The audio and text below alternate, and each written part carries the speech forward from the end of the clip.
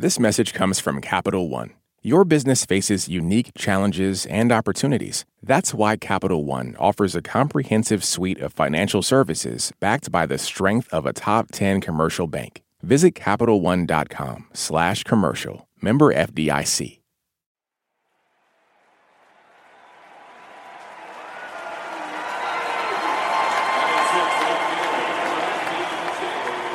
Harris with a 2-0 pitch.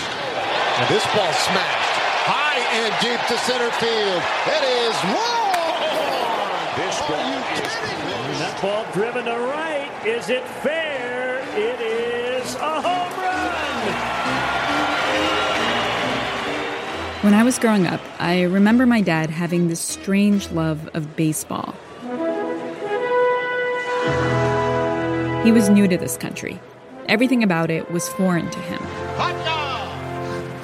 Hot dogs here. Different food, different languages, different politics. But baseball, that made sense. There's a drive to right center field by Piazza. His first major league hit. He'll go into second. He didn't know all the rules necessarily, but he got the basic gist of it. One person throws the ball, the other tries to hit it. And the person behind the plate, behind the catcher, the person calling the strikes or balls. 2 balls and a strike. That's the umpire. The arbiter of justice. What he says goes. No questions asked. Well, Bullshit yourself. most of the time. Really upset, barking at the home plate ump. Joe Girardi is kicking dirt. You gotta be kidding me. But even when people don't like the ump's call, they have to live with it or get thrown out. And he gets ejected as well. And CeCe's joining in the fray. That's just the way the game was set up.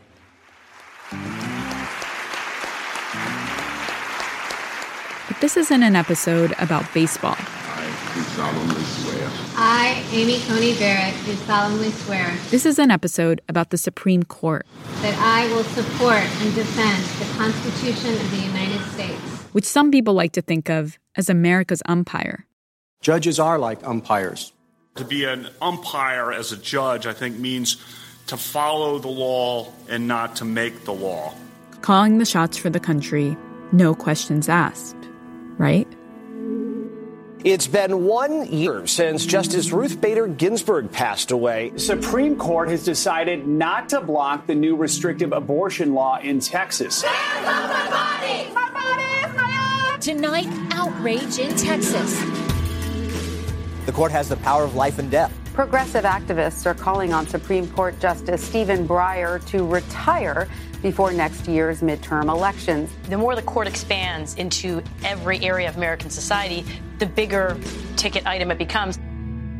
You're listening to Throughline from NPR, where we go back in time to understand the present.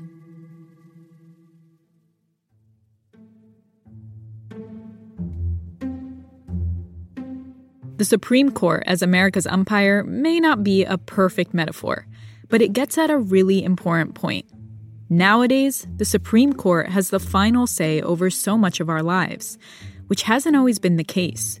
For most of our history, people thought of the Supreme Court as like the coach, with some say over the flow of the game, but definitely not the final say. Okay, we're going to stop with the baseball metaphors now. There's no such thing as too many baseball metaphors. Anyway, in the beginning, back in 1787, when the framers of the Constitution were designing how this federal government would work, 3 branches, checks and balances, the way they saw things, the president controlled the army, Congress controlled the money, and the courts, the judiciary, well, as Alexander Hamilton put it, the judiciary, on the contrary, has no influence over either the sword or the purse, no direction either of the strength or of the wealth of the society, and can take no active resolution whatever. In other words, without the sword or purse, the Supreme Court didn't have much power to enforce its decisions, making it the least dangerous and least powerful branch. There was just no notion that it would be powerful. It wasn't yet in really anybody's imagination that they had to worry about. That's Larry Kramer. Formerly the dean of Stanford Law School. And I wrote a book called The People Themselves, Popular Constitutionalism and Judicial Review. So the framers came up with Article 3. The Constitution in Article 3 gives Congress the power to shape what the federal judiciary is. The judicial power of the United States shall be vested in one Supreme Court. There's a Supreme Court and any other courts that the Congress at the time wanted to create. Being a Supreme Court justice in these early days wasn't glamorous. I mean, the original Supreme Court didn't even get its own building. The Supreme Court is going to be situated in the basement of the Capitol. And that gives you a sense, actually, of the hierarchy of what people at the time thought about the Supreme Court. By the way, this is Rachel Sheldon. I'm a historian of politics, law, and the Constitution in the 19th century. And for the purpose of this episode, I'm working on a book about the politics of the court in the 19th century. They sat at individual desks as opposed to sort of what we assume today of that sort of long bench. They did not have separate offices the way that we think of today. And that was only when they were in Washington, D.C., where they spent just some of the year. The rest of the time, they were doing this thing called riding circuit, meaning they would basically travel around the country. A judge would, in fact, yes, ride around horseback or really in a carriage and go from town to town where the circuits were held. And they would preside over trials. Keep in mind, there wasn't a vast web of federal judges around the country that could filter some of these cases for the court like there is today. So the Supreme Court justices rode around and handled things themselves. At the end of the day, the justices would, take off their judge hat. They would go and stay in their boarding houses. These boarding houses were typically shared with the lawyers who were trying the cases. Getting to know the town, spending time with the political folks who are around. Lots of the lawyers who tried cases in front of the circuit courts tended to be state legislators. Everything's a lot looser, than it subsequently becomes. At this time, politics and the Supreme Court were very intertwined. The justices saw no separation between the two. They viewed themselves as perfectly capable of participating in political debate as judges. In fact, the court was so political that many of the justices just saw their job as a stepping stone in their quest for political power. They didn't hang around that basement for very long, if you know what I mean. But some people, even then, had a different vision for the court. They wanted the court to be taken seriously, to reign supreme. And over the next 200 years, that vision would slowly be realized. I'm Ramtin Arablouei. I'm Randa Abdel Fattah. And on this episode, we're diving into the long, complicated political history of the highest court in the land, the Supreme Court of the United States. How did it become America's umpire? And when did it get the final say on human rights, healthcare, and even who we choose as president?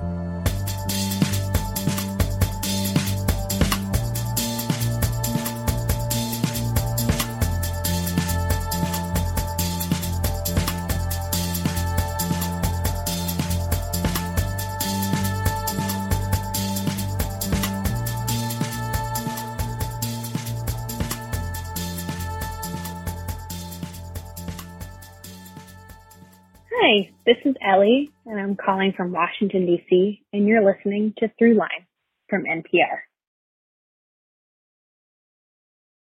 Support for NPR and the following message come from PBS. PBS invites you on a trip to the future. A Brief History of the Future is a groundbreaking series filled with hope and possibility about where people are today and what could come next. From tech to tradition, from climate to culture, from science to spirituality. Join futurist Ari Wallach on a journey around the world as he meets the brilliant minds and brave pioneers remaking people's futures for generations to come. A Brief History of the Future. Stream now on PBS and the PBS app. When voters talk during an election season, we listen. We ask questions, we follow up, and we bring you along to hear what we learned. Get closer to the issues, the people, and your vote at the NPR Elections Hub. Visit npr.org/elections.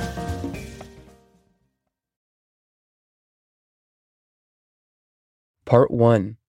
Whose say is it anyway? We start our story with a contested presidential election, the election of 1800, one of the most partisan showdowns in our country's history. It's the most divisive period in American history, except for the Civil War and possibly today. The country was still pretty new, and everybody was trying to figure out how this democracy thing was going to work. Things like trade, taxation, foreign relations, state versus federal power. It's a period of a lot of turmoil, and there's essentially one huge division, around which the political parties form. The United States didn't start out with any political parties, no teams. But competing visions of government were pulling people apart, which led to the creation of these two parties. The Federalists, the party of incumbent President John Adams, and the Democratic Republicans. Always confusing because it has both Democrat and Republican in it. The party of candidate Thomas Jefferson.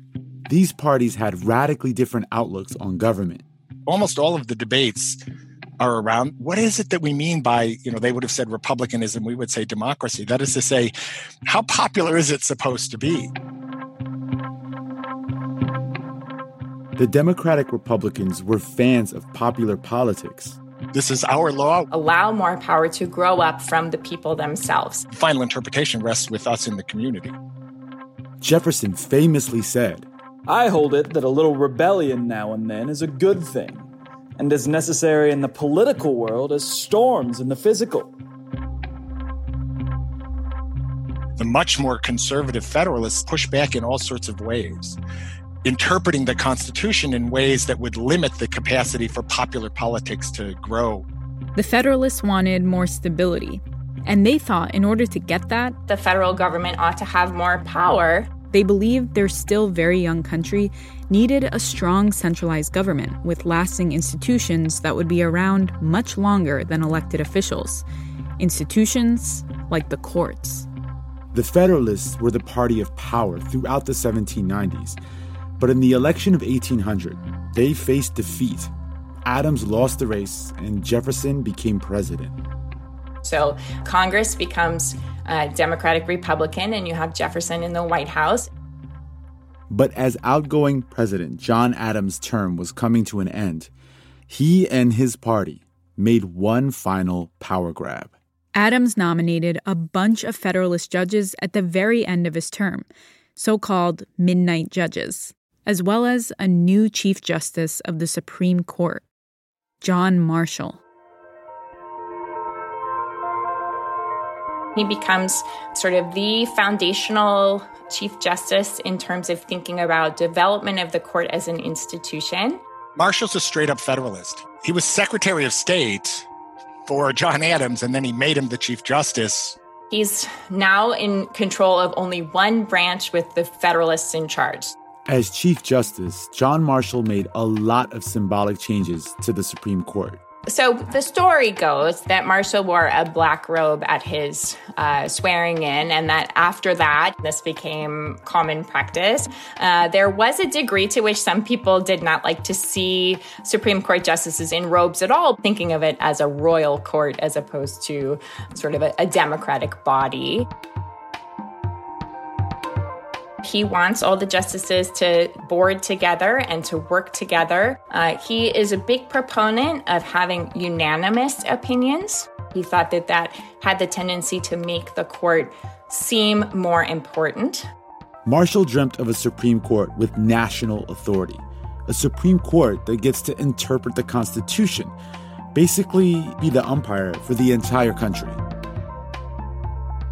He believes in judicial supremacy, which is much more what we accept today. The idea that the Supreme Court is the final arbiter of constitutionality. This idea, judicial supremacy, gives the Supreme Court final say over what's constitutional and what's not. And then everybody has to do what they decide, the law of the land. But again, this was a dream.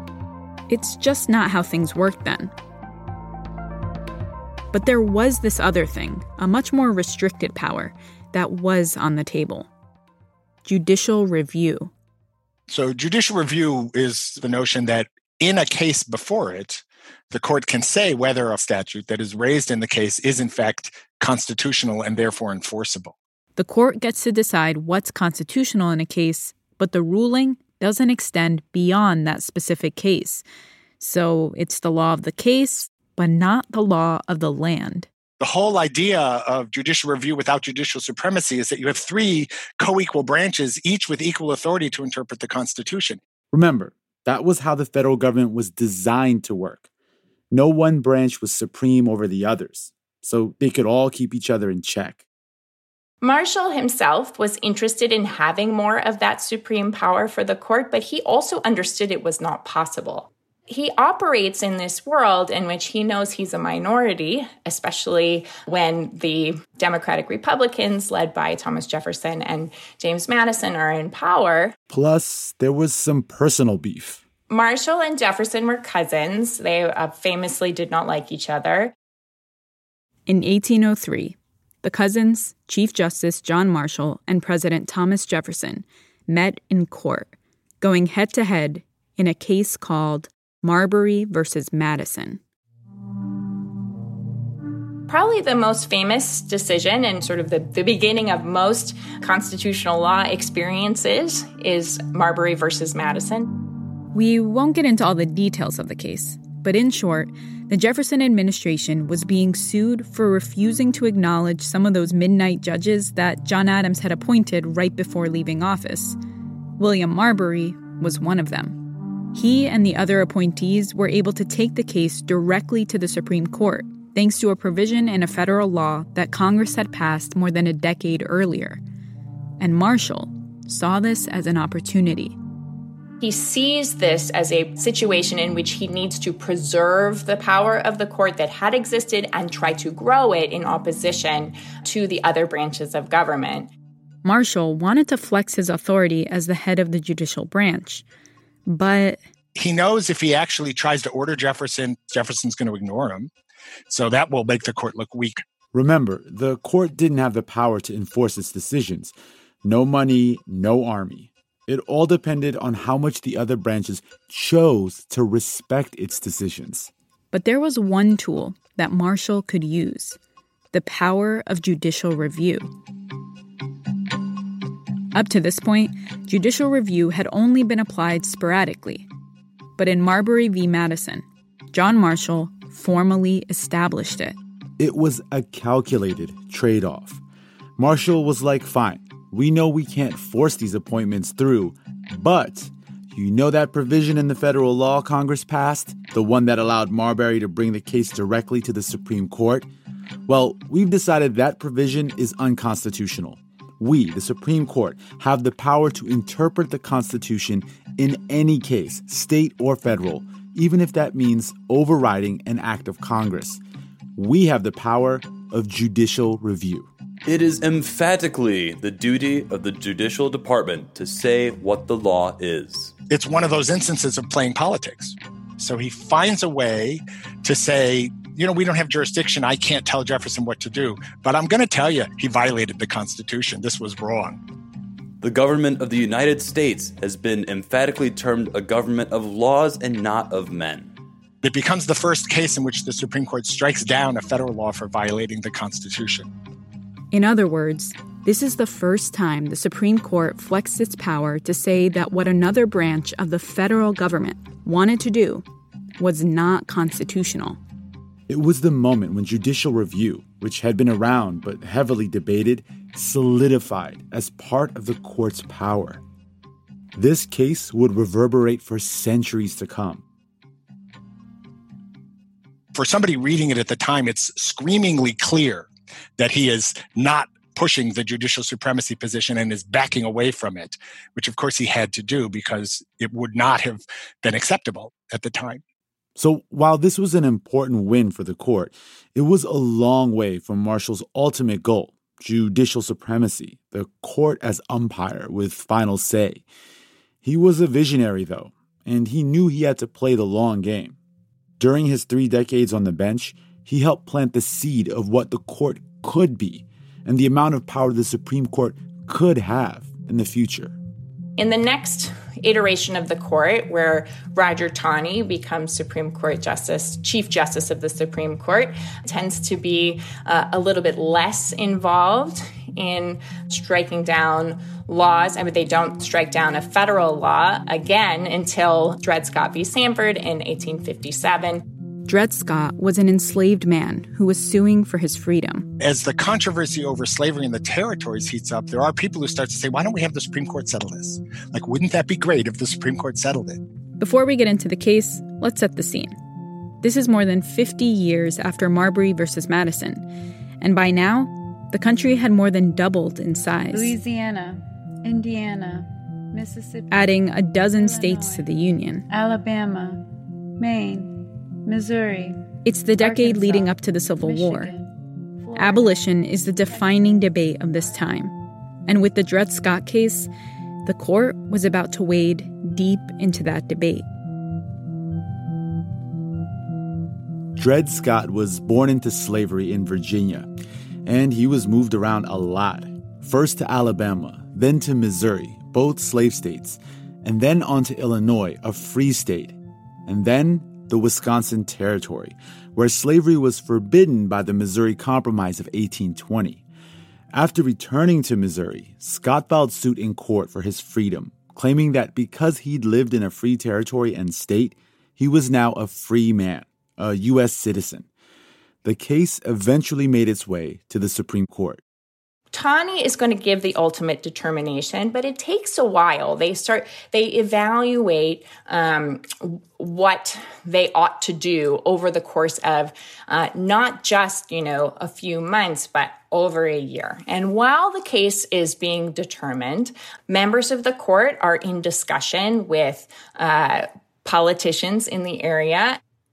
Finally, the court came to a decision. The long-trumpeted decision of the Supreme Court in the Dred Scott case was pronounced by Judge Taney yesterday, having been held over from last year. And the court holds that Scott cannot be a citizen because he's black. And Africans can never be citizens. They had no rights which the white man was bound to respect, and that the Negro might justly and lawfully be reduced to slavery for his benefit. The court's opinion was an outright racist endorsement of slavery throughout the country. It denied all black people, enslaved as well as free, any chance at citizenship. It is too clear for dispute that the enslaved African race were not intended to be included, and formed no part of the people who framed and adopted this declaration. It seems to give the South everything it wanted. There's a huge explosion in the North. And this sets off all kinds of anger among quite a few people. Republicans, at this point, a new party that want to eliminate slavery from the territories with the idea that eventually it would die out. The Supreme Court of the United States has polluted its garments in the filth of pro-slavery politics. From this day forth, it must stand as a self-disgraced tribunal.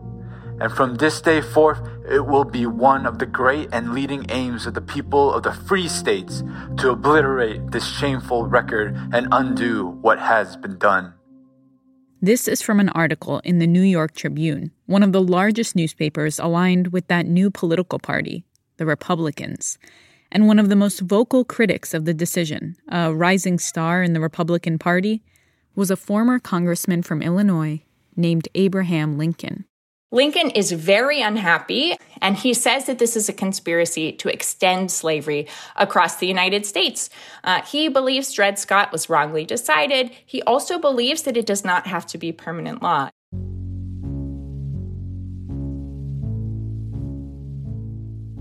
After becoming president, Lincoln, as the executive, basically just ignores the Supreme Court and its rulings.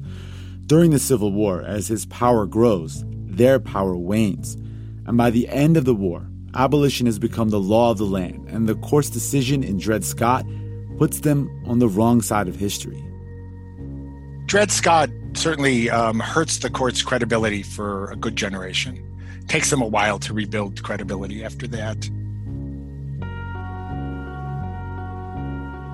When we come back, the Supreme Court fights to restore its legitimacy as a president challenges its power at every turn.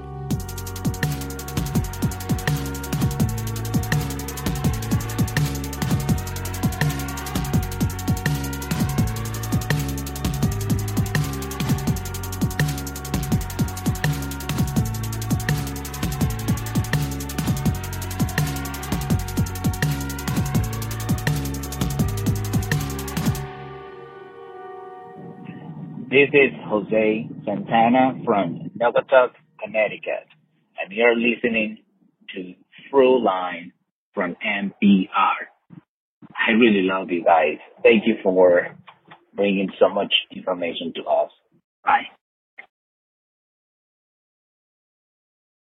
This message comes from NPR sponsor Vuori. Jump into a new perspective on performance apparel. Vuori makes products that stand the test of time and hope to inspire others to live vibrant, healthy lives, empowering your best life in clothing that can be worn for just about any activity from running to yoga. Visit Vuori.com/NPR to receive 20% off your first purchase and enjoy free shipping on any U.S. orders over $75. Discover the versatility of Vuori clothing.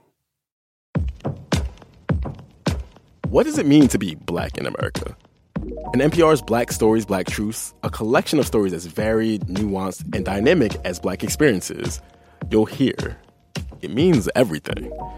Search NPR Black Stories, Black Truths wherever you get your podcasts.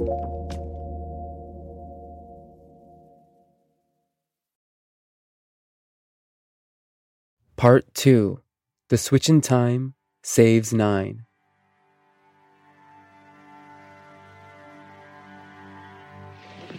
I am prepared, under my constitutional duty, to recommend the measures that a stricken nation in the midst of a stricken world may require. On March 4th, 1933, President Franklin D. Roosevelt took office, and he was up against the worst economic disaster in American history. In his inaugural address, the biggest applause line was not, "We have nothing to fear but fear itself," was instead that I may have to take on the powers of a wartime president. Broad executive power to wage a war against the emergency, as great as the power that would be given to me if we were in fact invaded by a foreign foe. He has a mandate, which is to do something about the Great Depression. Prosperity is just around the corner, say the hopeful headlines. But around the corners wind the lengthening bread lines, and a whole new class of citizens appears in American society. The new poor. You've got unemployment running at 25%. Not since the Civil War has such pressure, political, economic, social, centered on the White House. And so Roosevelt, pushes through the first New Deal, and the court strikes it all down.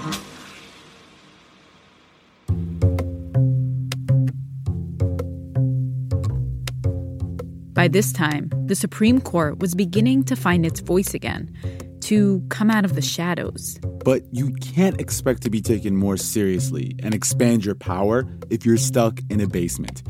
Construction on a new Supreme Court building was underway when Roosevelt took office. And not long after Roosevelt tried to pass the first New Deal, the court moved into its fancy new building. Amid the architectural glories that grace our nation's capital, the United States Supreme Court building is one of the most imposing, a worthy meeting place for the highest tribunal of the land, which since 1789... This was a real step up from their old basement quarters. It's big, regal, like something out of ancient Greece, with a wide oval plaza, tall, imposing columns lining the front, marble statues on either side, and a staircase perfect for a Rocky-style training montage welcoming you to the entrance, which is inscribed with the words, "Equal justice under law."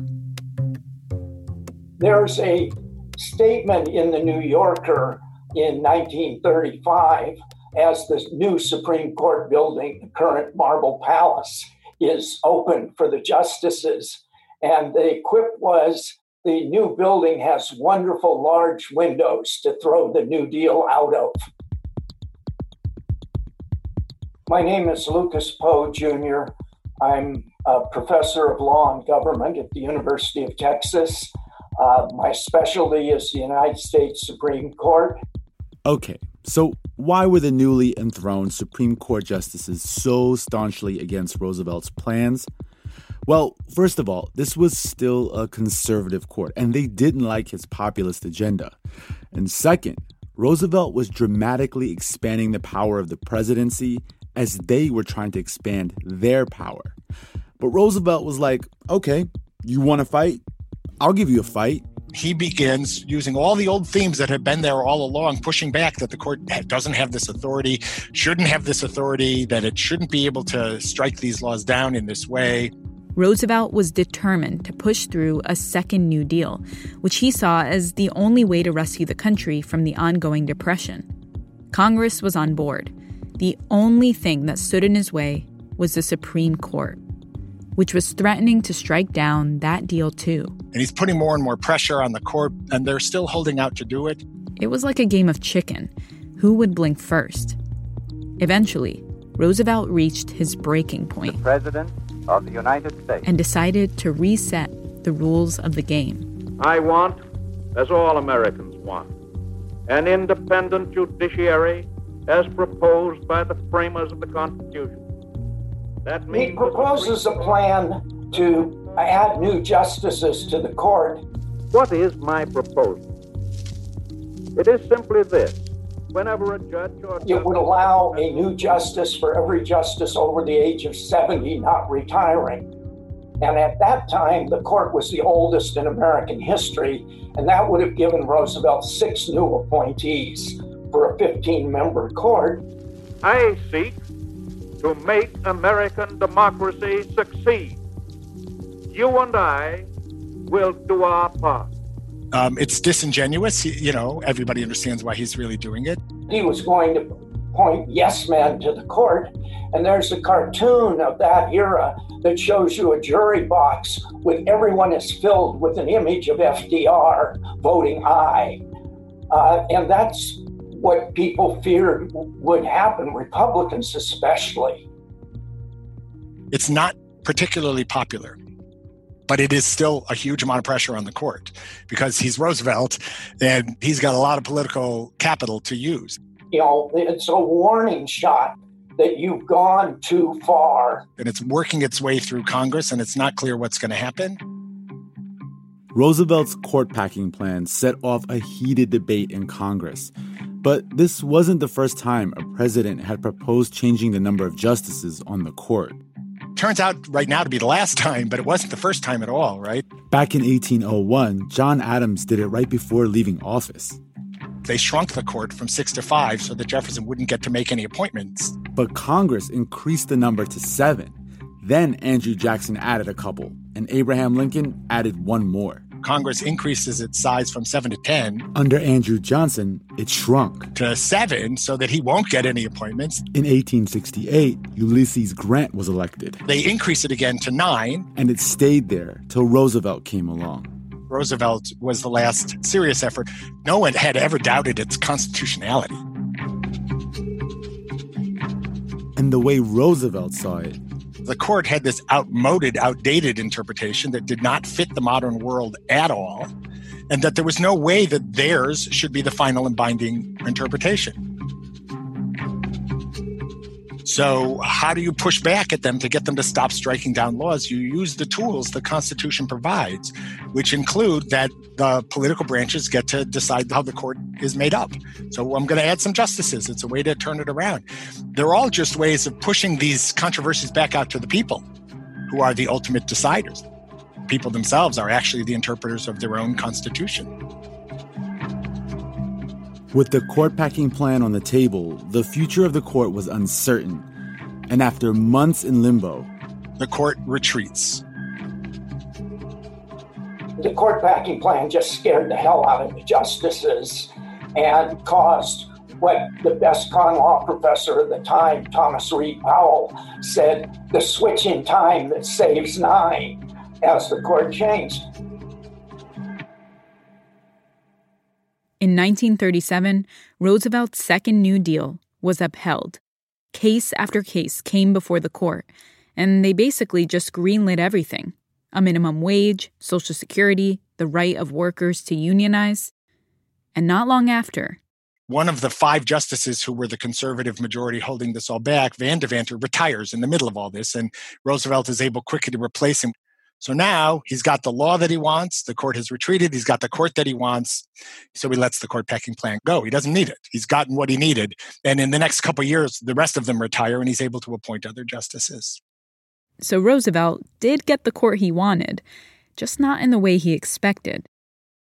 From the time of the court packing plan onward, the court simply rubber stamps the federal government.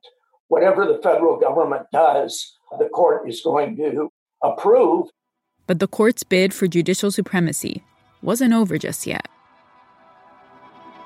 Tucked away in one of the cases decided by this court was a footnote that said, we are reserving heightened judicial entanglement in a certain number of areas. And they refer to discrete and insular minorities and the protection of individual rights. Individual rights. Life, liberty, the pursuit of happiness. Nobody paid much attention to that footnote because in the 150 years before then, none of those issues had actually been major issues in constitutional law. So it'd be like me saying, I'm going to let you control the whole house, but I'm going to keep this corner over here. Like, fine, keep that corner. What do I care? To be clear, that corner was the civil rights corner. And then what the Warren Court does is pick that up in ways that actually nobody had really thought would happen and runs with it. Takes those doctrines and turns them into major issues of constitutional law for the first time.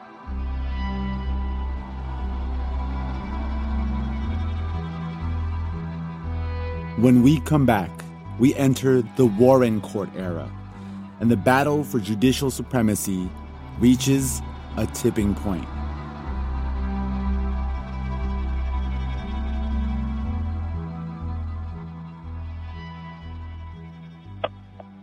This is Dano from Phoenix, Arizona, and you're listening to Throughline from NPR.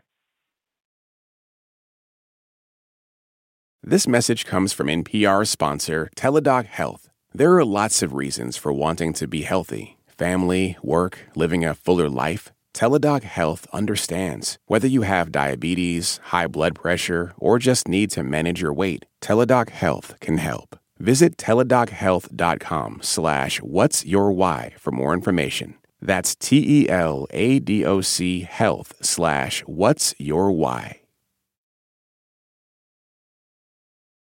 Part 3. The Ceiling and the Floor. Little Rock, Arkansas, and the first phase of the trouble. The white population are determined to prevent colored students from going to the school their own children attend. Picketing the school, Little Rock, Arkansas, September 25th, 1957. An angry mob stands outside Central High School, a formerly all-white school, waiting to see if 9 black students will show up. Minnie Jean Brown Trickey was one of those students. The world came to Little Rock to see what would happen. Years of rising tensions had led to this moment. Here is the sequence of events in the development of the Little Rock school case. In 1952, the issue of school segregation went to the Supreme Court in the case Brown v. Board of Education. A lawyer named Thurgood Marshall, then the chief attorney for the NAACP, argued for the plaintiffs. He argued that segregation in schools was a violation of the 14th Amendment of the Constitution, and the court unanimously agreed.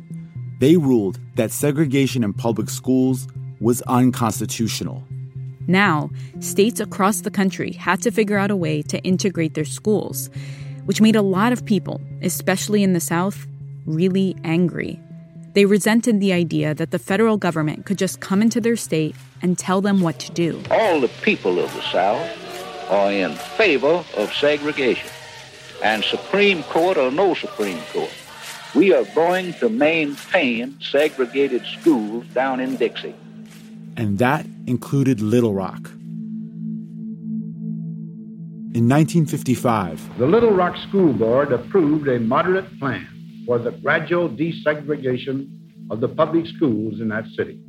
But white community members refused to carry out that plan, so the courts pushed back. The Supreme Court issued a follow-up decision known as Brown 2, ordering school districts to integrate. And in Arkansas, a federal district court judge followed up with another order. Still, the community resisted, vocally and sometimes violently.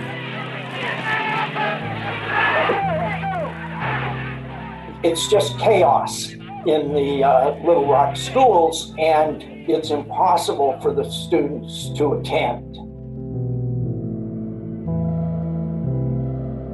And the protesters got backup from the governor of Arkansas. The governor calls out the National Guard. They're not going to allow the integration to take place. If it interferes for a time with certain other liberties, then that has always been the case, which reminds me of a statement of Abe Lincoln one time when he said, if I tried to answer all the charges that come to this office, that I might as well close up shop for any other business. That if I am right, then all the things they say won't matter in the end. As pressure mounted to carry out the court's order, a mob formed outside the high school. Little Rock became a tinderbox, ready to ignite at any moment. And by September 1957, President Eisenhower decided he had to step in. Our personal opinions about the decision have no bearing on the matter of enforcement. The responsibility and authority of the Supreme Court to interpret the Constitution are very clear. Mob rule can not be allowed to override the decisions of our courts. Phase 2. President Eisenhower sends troops of the 101st Airborne Division of the United States Army to Little Rock by night. They are to keep order and to see that the law of the land is obeyed. 9 black students, escorted by federal troops, prepared to enter Central High School. They would come to be known as the Little Rock 9.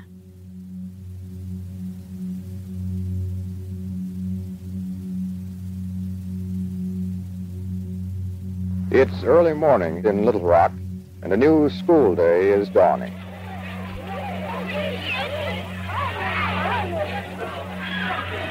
What about you, sir? Do you think the colored students will show up? If I got anything to do with it, they won't show up. They meet here and are conducted to school by the Army to make sure of their safety. We entered the side of the building, thousands of people out front. And we were entering the side, and I could just get a glimpse of this group. And on the car, I could hear, on the car radio, I could hear that there was a mob. And I knew what a mob meant. And I knew that the sounds that came from the crowd were very angry.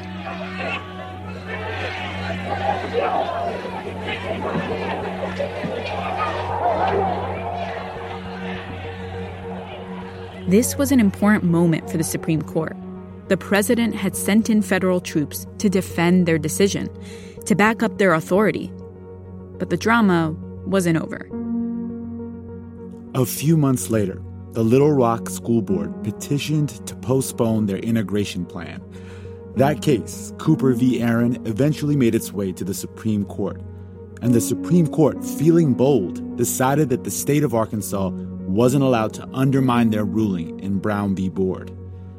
And then they go way beyond that. The court, for the first time, explicitly asserts that it is supreme in the interpretation of the Constitution. It was a claim of judicial supremacy, the likes of which had never occurred at the Supreme Court. And cites Marbury. Marbury versus Madison says it's the function and duty of the Supreme Court to interpret the Constitution, but it didn't say everybody's bound by it. Right, but the court takes a sentence out of context. So there's the famous line in it where Marshall says, "It is emphatically the duty of the judicial department to say what the law is." As we learned earlier in the episode, what that meant in 1803 was that the court could decide what the law is only in the case at hand. But in 1958, the court was asserting that it had carte blanche power. A decision in one case applied to everyone, everywhere in the country. In other words, judicial supremacy. We set the floor and we set the ceiling. Thing is, not everyone was bought into the idea of judicial supremacy yet. It's greeted with widespread skepticism because, remember, most of the people on the left had fought the earlier court battles. They were Roosevelt people, and the idea of judicial supremacy was anathema to their understanding. How could they give final say power to a court that had stood in the way of so much legislation they believed in? But there is a new generation of rising liberals who, seeing an activist liberal court, love this. So they embrace the idea of judicial supremacy because they're looking at a court that's enabling them to do all sorts of things that they think are good and right and important. I believe that we can and that we must restore integrity in government and the confidence of people in the integrity of their government. This is the voice of Earl Warren. He was Chief Justice of the court during both Brown v. Board and Cooper v. Aaron, which marked the beginning of what would come to be known as the Warren Court era. And over the next decade, the 1960s, under his leadership, the court will expand its power like never before. I think on this day, many of us didn't realize just how important our movement would go through. The real invader is integration. Unless we integrate, we shall very quickly disintegrate. The people will get to the promised land. Mine eyes have seen the glory of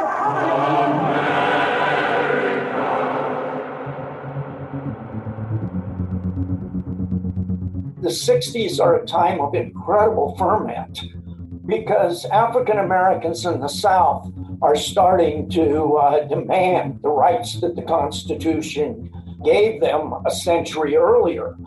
You've got Martin Luther King, you have demonstrations, you have sit-ins. You go to a counter and sit down beside him. You cause no violence. You're friendly. It sort of helps to project the idea that here sits beside me another human being. And the South is fighting to maintain white supremacy. Well, it's just not things we're used to down here. I mean, 'cause I wasn't raised with them. I never have lived with them, and I'm not going to start now. And the court is at the forefront of the national government in trying to bring civil rights to the fore.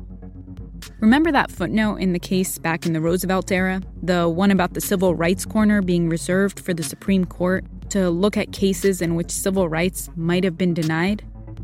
Well, during the 1960s, the Supreme Court started getting case after case relating to civil rights issues. And in case after case, the court ruled in favor of expanding civil rights nationwide.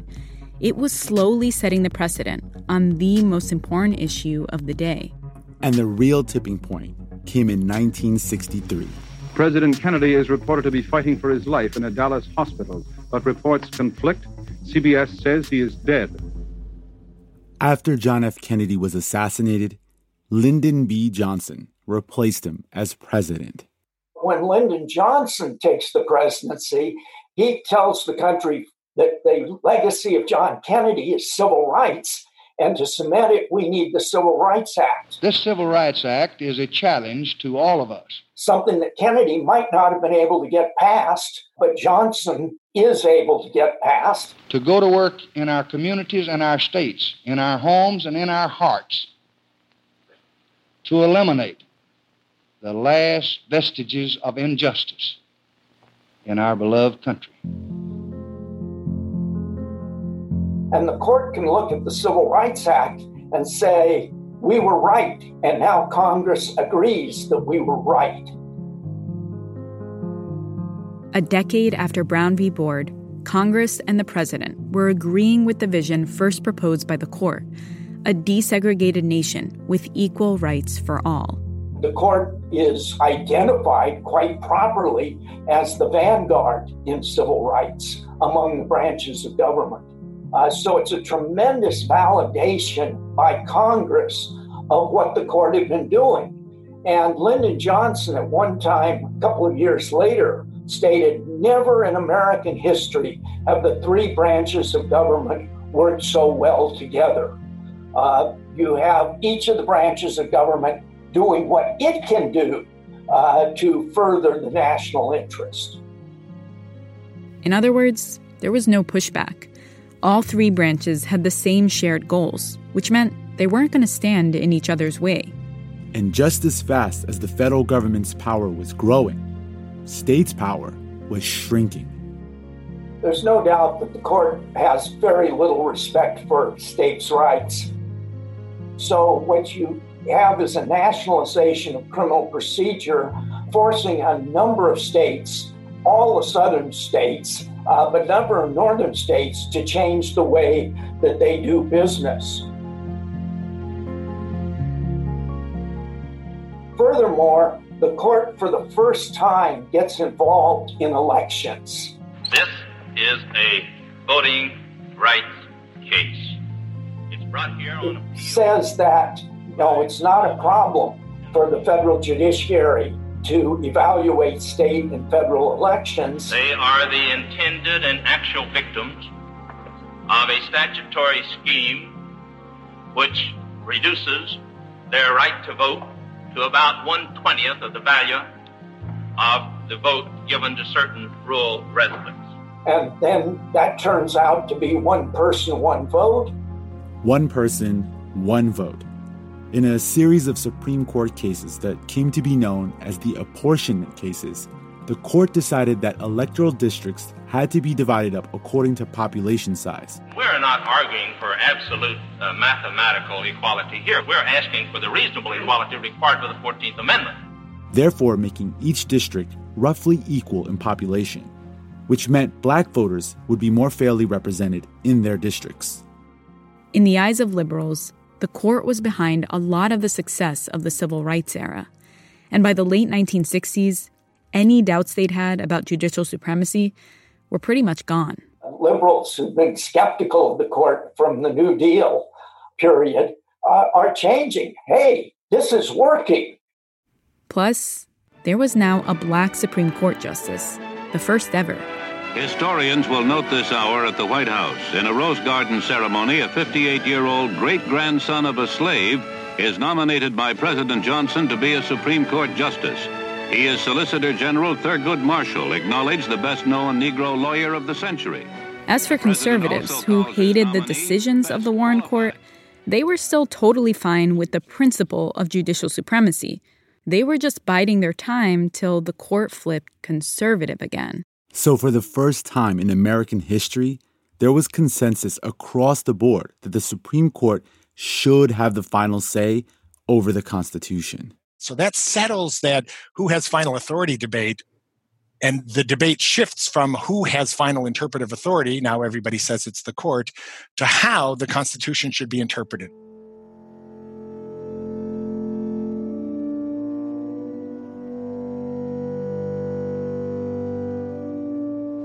At almost midday Eastern Time, NBC News projected Richard Nixon, the 37th President of the United States. It was so close, it took forever, but he won it. It was, again, one of the closest elections in American history. After Richard Nixon, a Republican, was elected president in 1968, the tables began to turn on the court. Over the next few years, Earl Warren and several other liberal justices would leave the court, and Nixon would replace them with more conservative justices. As the Warren Court era wound down, the court tried to advance individual rights. Its swan song was Roe v. Wade, in which the court ruled that restricting access to safe and legal abortion was unconstitutional. Roe versus Wade is the last gasp of that reforming liberalism. And from that point on, it's been a steady march to the right in terms of the court's ideology. The irony is the subsequent courts have been using the Warren Court's credibility, the court's credibility from the Warren Court, to undo everything the Warren Court accomplished over the last 50 years. So most of what the court has done has been trying to reverse decisions and trends and bodies of doctrine that the Warren Court set into motion. Functionally, they're saying, you guys showed us how to do it, now we're going to do it our way. You had your Warren Court, we want our Warren Court. And that may be what the 3 Trump appointees to the Supreme Court will provide, that now the Republicans may have their Warren Court. And it doesn't matter whether it's a liberal court like the Warren Court, a moderate court like the Burger Court, or a conservative court like the Rehnquist and Roberts courts. All of them have been the same in this, which is they just keep expanding their power because there's nobody pushing back.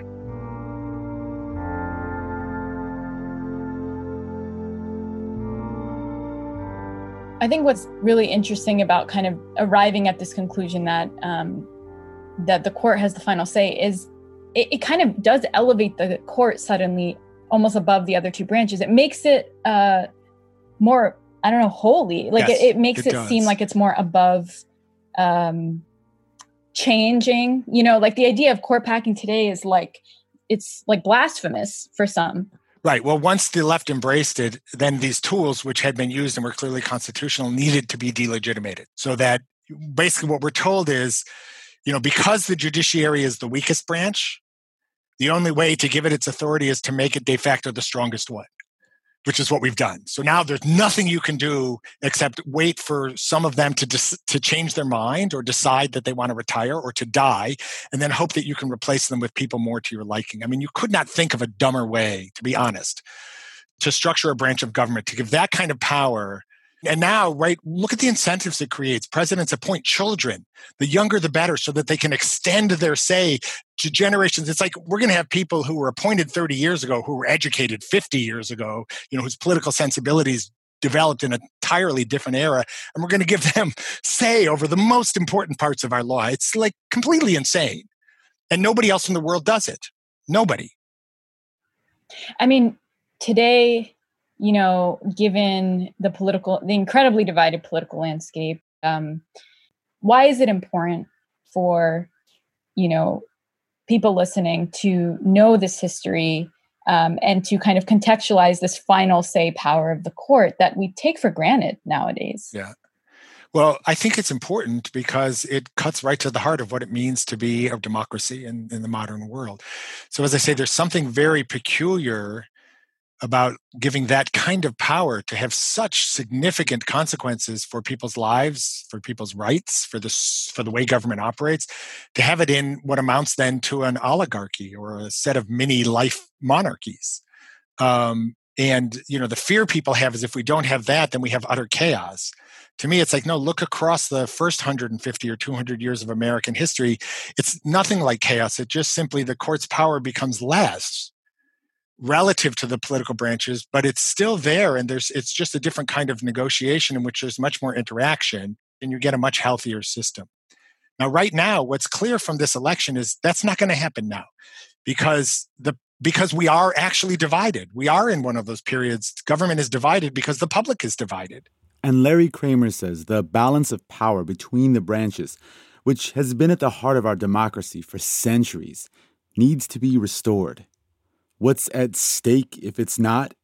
The preservation of this amazing system that has enabled peaceful transfers of power after elections by people.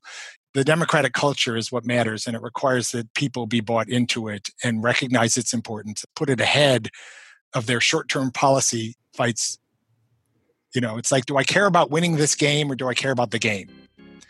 Will I break all the rules of baseball in order to win this match? Or do I actually play within these rules, even if I lose this match, so that we can have future matches? There it goes. Deep to left. Really deep. See ya.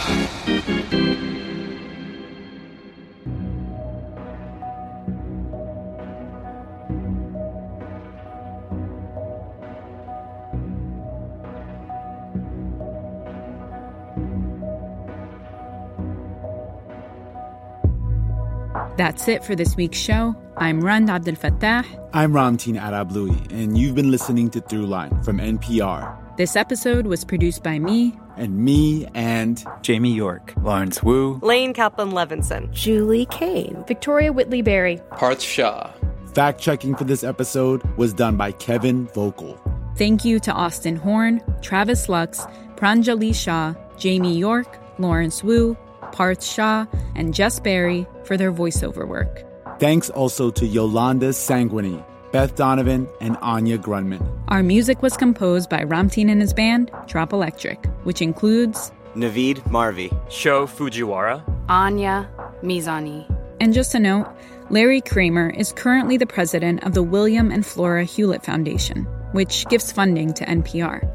If you have an idea or you like something on the show, please write us at throughline@npr.org or find us on Twitter at ThroughlineNPR. Thanks for listening.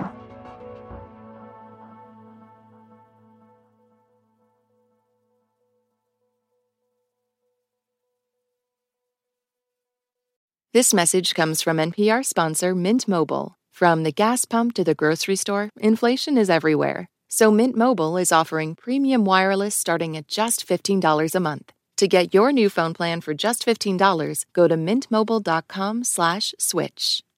This message comes from NPR sponsor Rosetta Stone, an expert in language learning for 30 years. Right now, NPR listeners can get Rosetta Stone's lifetime membership to 25 different languages for 50% off. Learn more at rosettastone.com/NPR.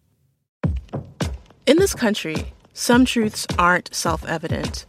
In NPR's Black Stories, Black Truths, a collection of stories as wide-ranging and real as the people who tell them, we celebrate the Black experience for all its soul and richness. Search NPR Black Stories, Black Truths wherever you get podcasts.